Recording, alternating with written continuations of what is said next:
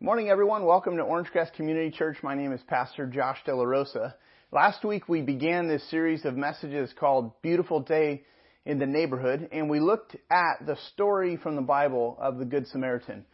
That's a story that it really talks about bridging the gap that prevent us from really loving people. And Jesus, in that story, helps us zero in on who is our actual neighbor. And what we find out from that story is it's the people that you cross in your path. I would even say that we should really pay attention to the literal aspect of our neighbors, the people that actually live closest to us. And so, for the most part, you can't choose your neighbors. And so what a great exercise in loving the people around you, people that you look around, you go outside, you see your neighbors, your literal neighbors. There's people on your block, people in your apartment complex, people that are just nearby. And so we're going to look at how to actually love people in this way. Last Sunday, we ended up with a next step that was pretty practical. It was really a challenge to write down and to pray for the people who live closest to you. Write down your 8 closest neighbors and begin to learn their names and begin to pray for them. And so if you didn't take that step, there's still time. You can still do that. And so I want to encourage you let's focus in this morning and sort of take this one step further. I want to talk about this morning in the very next passage from Luke chapter 10, how to eliminate the time barrier that really keeps us from building relationships with those who live near us. I have 2 main insights this morning on how to do that. The first one is this: the greatest obstacle to loving our neighbor is time. So to begin with, let's really remind ourselves of why this really even matters. What's the Great Commandment? It's one of the most powerful teachings that Jesus ever taught. We're looking at it from Luke chapter 10, but you can also look at it, you can find it in Matthew chapter 22, verses 36 through 40. But let's look at Luke 10, verses 27 and 28. It reads this: "And he answered, 'You shall love the Lord your God with all your heart, and with all your soul, and with all your strength, and with all your mind, and your neighbor as yourself.' And he said to him, 'You have answered correctly. Do this, and you will live.'" So Jesus said that eternal life and that all the truth of God found in the writings of the Old Testament prophets, and God's spiritual laws hang in the balance of being obedient to the great commandment here of loving God with everything and loving our neighbor as ourselves. And you might have been thinking through last week's message or even this morning, do I really want to put myself out there to build relationships with my actual neighbors? Do I really want to take the risk? Or maybe you're thinking, how in the world am I going to have the time to get to know my neighbors? I'm busy enough. Now, I get it. I have a lot of people in my life. And time may be our most precious commodity. You can make more money. You can, work another job. You can invest your resources, but you can't make more time. We're all given the same number of minutes, the same number of hours each and every day. So I want to look at Jesus' own example and really his own personal priority of time with people. When you look at Jesus' own example and his own schedule or the way that he uses time, we learn all sorts of things. Now, you got to keep in mind, this is God in the flesh, the God of the universe who took on flesh. He could have just built a temple for himself, sat on the throne, and just had the masses approach him only. But instead, what we see is with Jesus, many, many personal and even small group interactions. Here's one of them, Luke chapter 10, verse 38 through 42. This is just after the passage of the Good Samaritan that we looked at last week. Take a look. It says, "Now as they," meaning Jesus and his disciples, "as they went on their way, Jesus entered a village, and a woman named Martha welcomed him into her house." Now this may seem strange to you. This woman invites Jesus and his disciples in. This rarely happens anymore, but this actually was an indicator that Martha knew about Jesus' ministry because the news had been spreading about who he was. You don't often just invite strangers in like this. You want to get to know people gradually, and then more trust is built. For example, like on our block, we've been living there for 12 years. And we, through this COVID-19 time, we baked some bread and brought some bread to some of our neighbors. And it was fun. At one point, just a few weeks ago, we knocked on a door, brought a loaf of bread, some sourdough bread to some neighbors, and they actually, it was around 8 o'clock at night, they actually said, "Do you guys want to come in?" And they said, "We'll brew up some coffee and just visit." And we accepted the offer. And so we went into their house, and, it was about 8, and we didn't leave there until about 10 o'clock at night. They had the news on, so we were sort of watching the news, drinking coffee, and just interacting with them. And it really wasn't part of the plan. We didn't go over there expecting that. It was pretty impromptu, but we just sort of rolled with it. Now, pre-COVID, we had very little unscheduled, unplanned time. Maybe you can identify with me. I know some of you probably can. Maybe your day isn't over until like 10:30 at night, 11 at night. And I think this, for us and for probably many people right now, may be one of the positive resets that people will hopefully walk away with from this time. More margin in our schedule. Back to the text, verse 39. So Martha invites Jesus and the disciples in, and it says that she had a sister called Mary who sat at the Lord's feet and listened to his teaching. So Mary, this sister, is just laser focused. She's sitting as close as possible to Jesus. She doesn't want to miss a single word from Jesus. And it says that she just sort of sat there and she just listened. Now, these are really important words in neighboring, sitting and listening. Especially the word listen. Mary gives Jesus her full attention while he's teaching, because he's actually expounding on something. Much like when he was teaching the crowds on a mountainside, he's teaching parables, he's sharing stories about the kingdom of God. He's talking about people's character and their conduct. He's talking about the heart. And so as he's teaching, she just has this front row seat. And she basically closed the distance between herself and Jesus. She leaned in really close at his feet. There was really nothing getting in the way. Now, I think that's really important here. Whenever I chose a seat in class when I was growing up and I was in school, I didn't want to sit in the front. I didn't want to get called on. So I would usually just sort of sit near the back. The problem was that there was so many things to focus on, so many things to see and to think about, and because there was a lot of distance between my seat and the teacher. And all of those distractions, the people walking by outside of class, people walking by the door, the windows, my classmates, there was so many distractions. And in a way, it would sort of drown out the instruction of my teacher. And so what you see Mary doing is she is closing the distance and she's focusing on his every word. I want to encourage you, and really all of us, to try this sometime. Try to close the distance to see how, and maybe to watch to see the improvement of your personal focus. Verse 40, let's take a look. It says, "But Martha was distracted with much serving.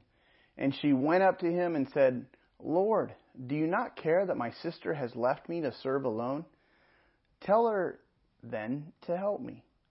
But the Lord answered her, 'Martha, Martha, you are anxious and troubled about many things, but one thing is necessary. Mary has chosen the good portion, which will not be taken away from her.'" You see, Martha is so distracted that she misses out on really what's most important. This word distracted here, it basically literally means to be dragged away. So her focus, her attention is dragged away. Martha was so focused on preparing food and maybe making arrangements for this group who was visiting her house. And honestly, somebody had to do it. There's nothing wrong here with Martha's hospitality. In fact, the Bible commands people to be hospitable to strangers. And so on the one hand, this should be commended, but the issue here was priority. She basically was so locked onto her task that she was dragged away from Jesus and from focusing on her guests. So she was busy and she was distracted. Sometimes when people are with us, we can get this way. We can get really focused on the tasks at hand. Meanwhile, everyone else in the room is relating and enjoying their company and enjoying one another, and we're off doing a task. We can pack our schedules so full that we just don't have time to visit with a neighbor or to even invite anyone in. There's other things that we would say are pressing in on us. Or maybe we're just not ever at home. Whatever the dilemma is, the issue is not usually a shortage of time. It's more a problem of priority. The urgent crowds out the important. We invest in minor things and we miss the main thing.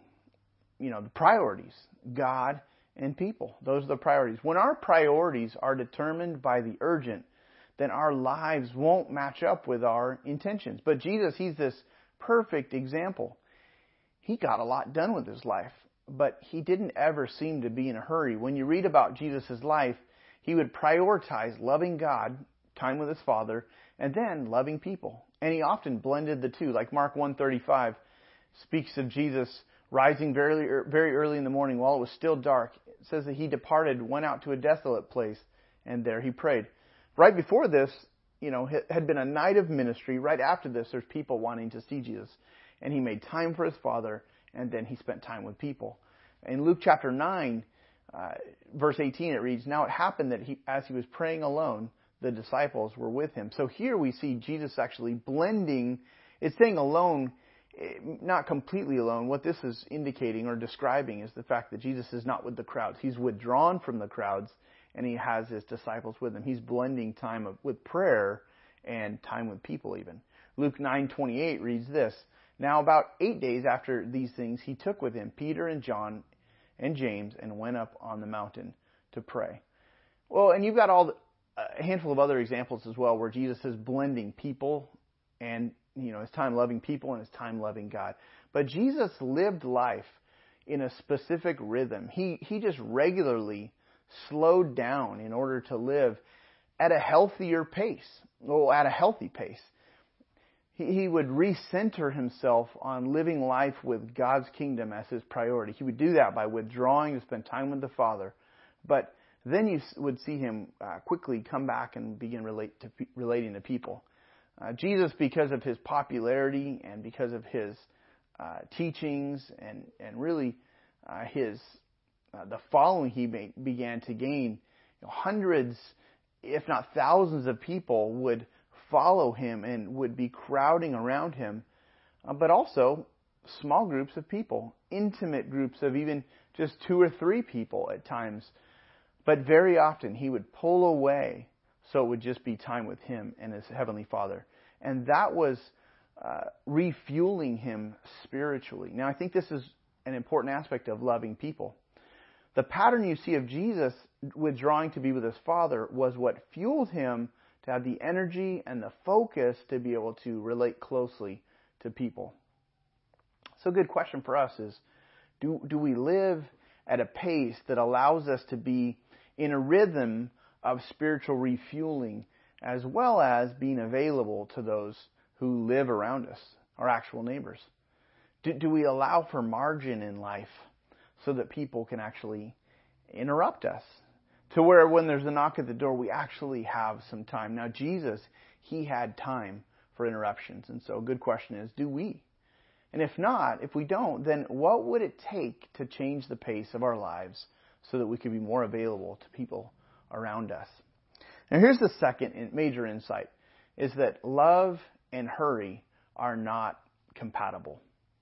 Let's go back to Luke chapter 10 again, on that occasion where Jesus visits with Mary and Martha.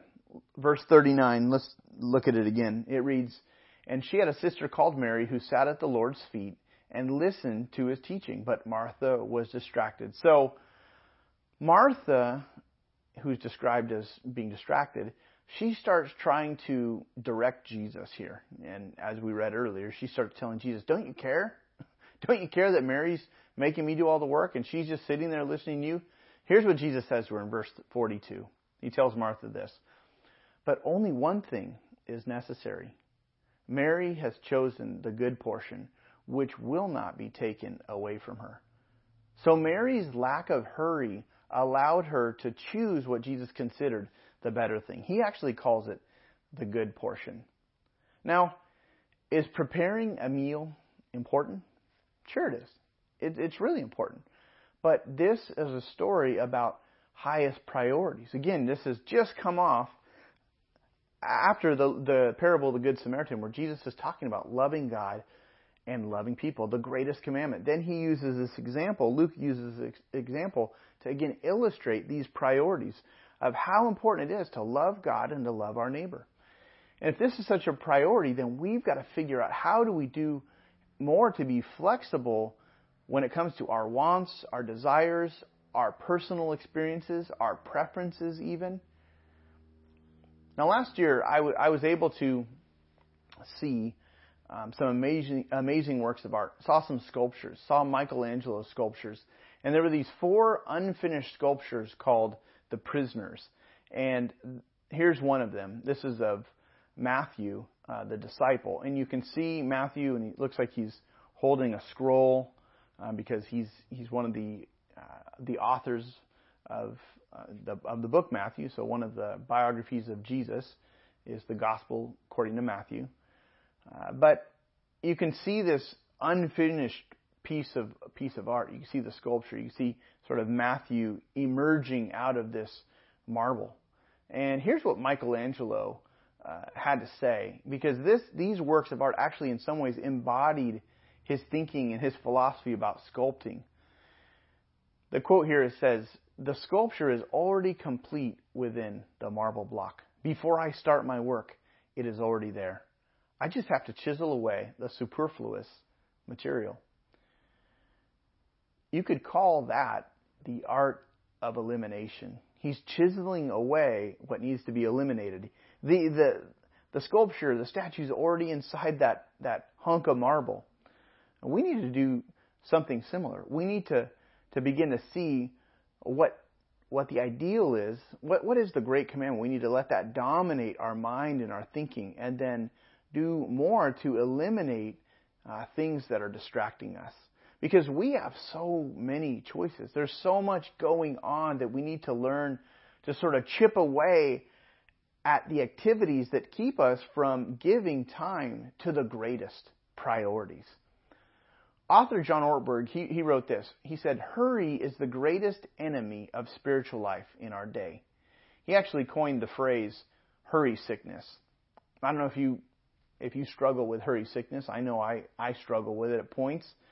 He says the reason hurrying is so dangerous is because love and hurry are not compatible.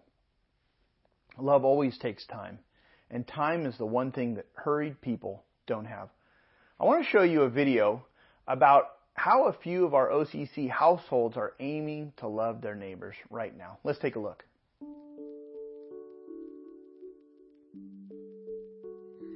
I think when we first moved in, we had a little bit of a category for what it looked like to reach out to neighbors, and I think I had a desire for evangelism, and we saw some leaders in our life really set the pace for what that looked like. I remember people sharing stories of what it looked like for them to include their neighbors in their lives, and that was kind of a new concept for us.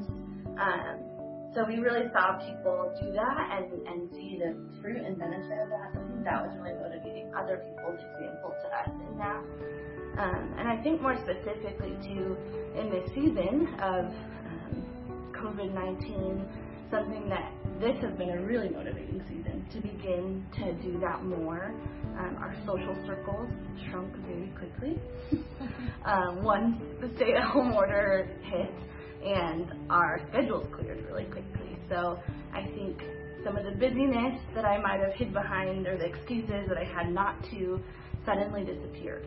And we realized, man, there's really an opportunity in front of us to connect with those that God has chosen to place around us. Even if they're in different life stages than us, I think that's something that might have held us back in the beginning of, we're in a very different life stage than most people who live around us.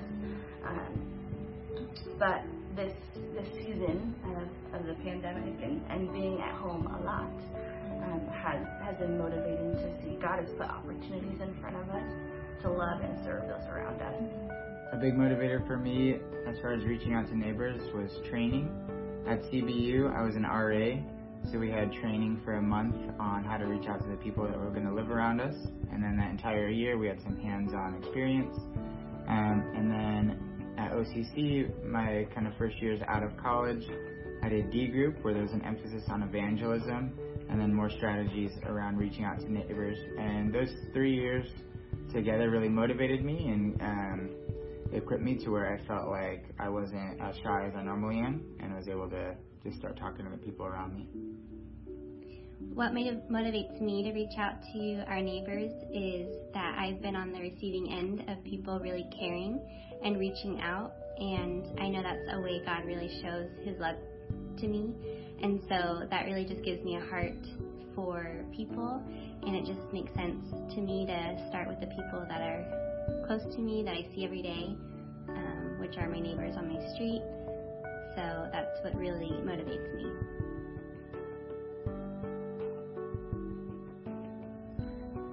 Some strategies that I've used that have worked well for me.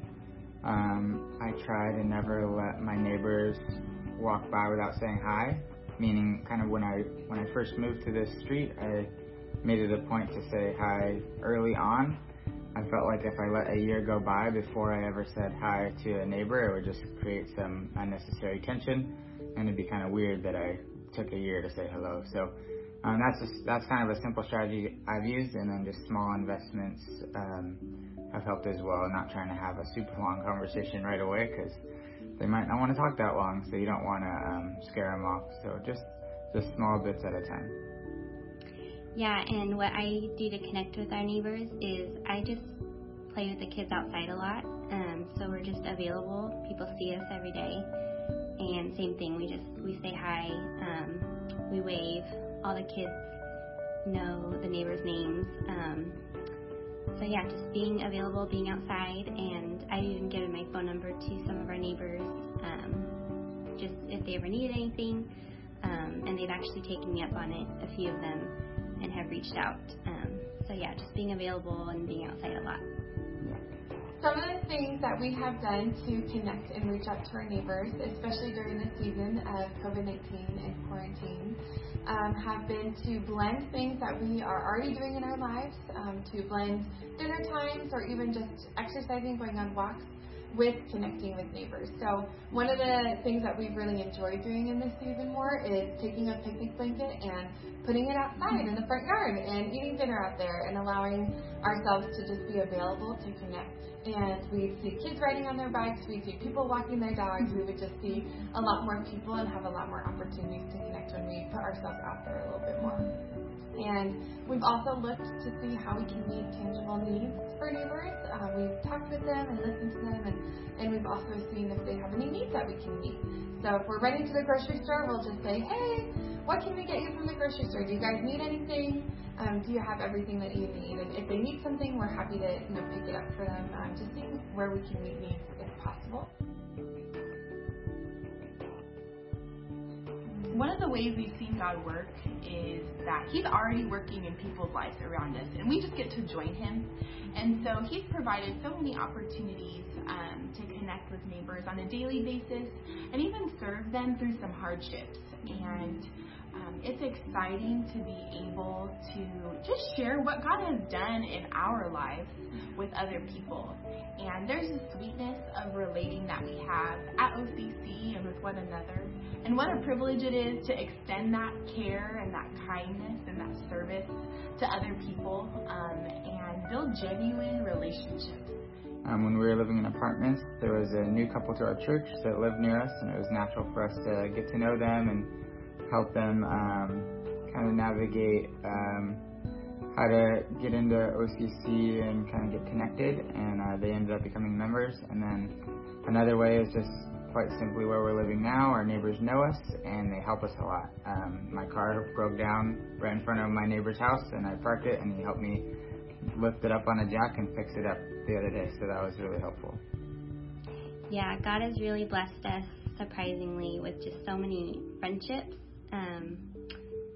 just by getting to know our neighbors. And one friendship recently has been really sweet, has been a kid that my daughter has become friends with.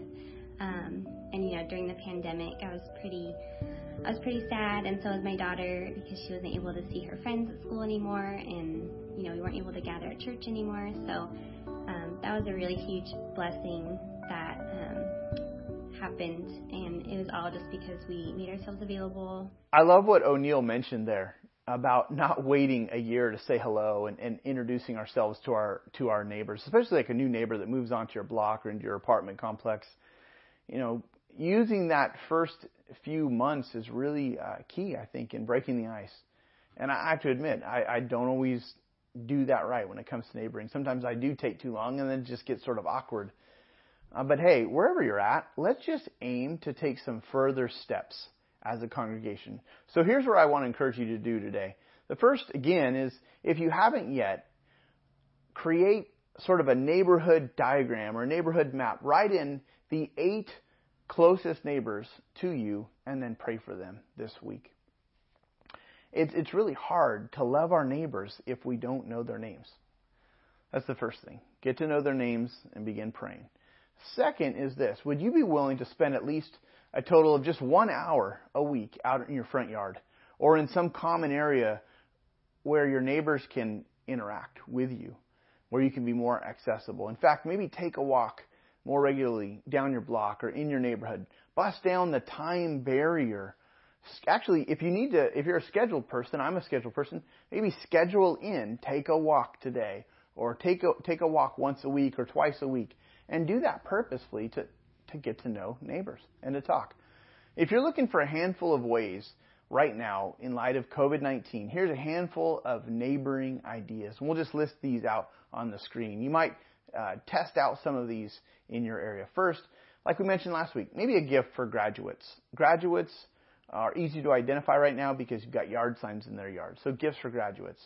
Second, maybe a plant. Bring a plant to someone. Just let them know you were thinking of them. Or maybe a family gift pack. If there's a family nearby you, you can maybe get a Cold Stone gift card with $10 or $15 loaded onto it, and then maybe bring a board game for that family. Just drop it by and just say, hey, I know you've got a lot of extra time, and we just thought of you guys. Thought this might be helpful right now. Or here's another one: socially distant backyard gatherings. It seems like some of the mandates are beginning to loosen up, and so it seems that friends and family now in small groups are allowed to gather. If you read the fine print on the state's website, they still want people to distance, but maybe have a backyard barbecue, or front yard fire pits. I've heard some folks in our church that are doing this, and they're using their front yard, and they've got a fire pit out at night, and then their neighbors are coming out and interacting with each other.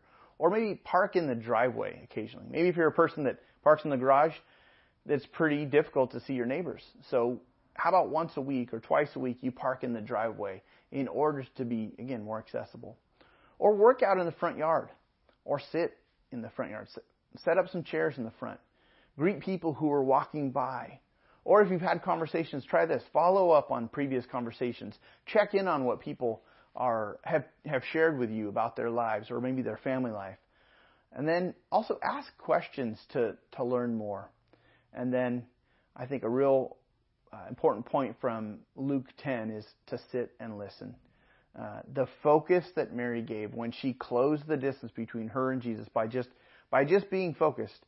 Now, I'm not saying get awkward and get in someone's face awkwardly, but what I'm saying is removing the distractions. Think about what she did. What can we do to remove the distractions? And let's pray right now together and see what happens as we aim together to love our neighbors as a priority. Let's pray. Father, we know that loving our neighbors is extremely important. Jesus told us it was, but right now in our culture, with all of the challenge and the tension and the dividing that exists, or the division that exists, Lord, we know how important it is to love our neighbors. And so, Father, you've placed us specifically in places, on streets, in blocks, in apartment complexes, in townhome communities, and you've surrounded us with people that you love.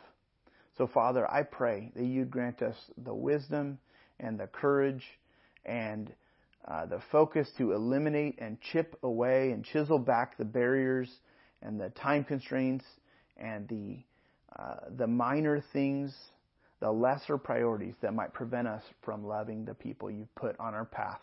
And so we need your help. So we ask you for breakthroughs. We pray that you would use it, God, to point people to you ultimately. In Jesus' name we pray. Amen.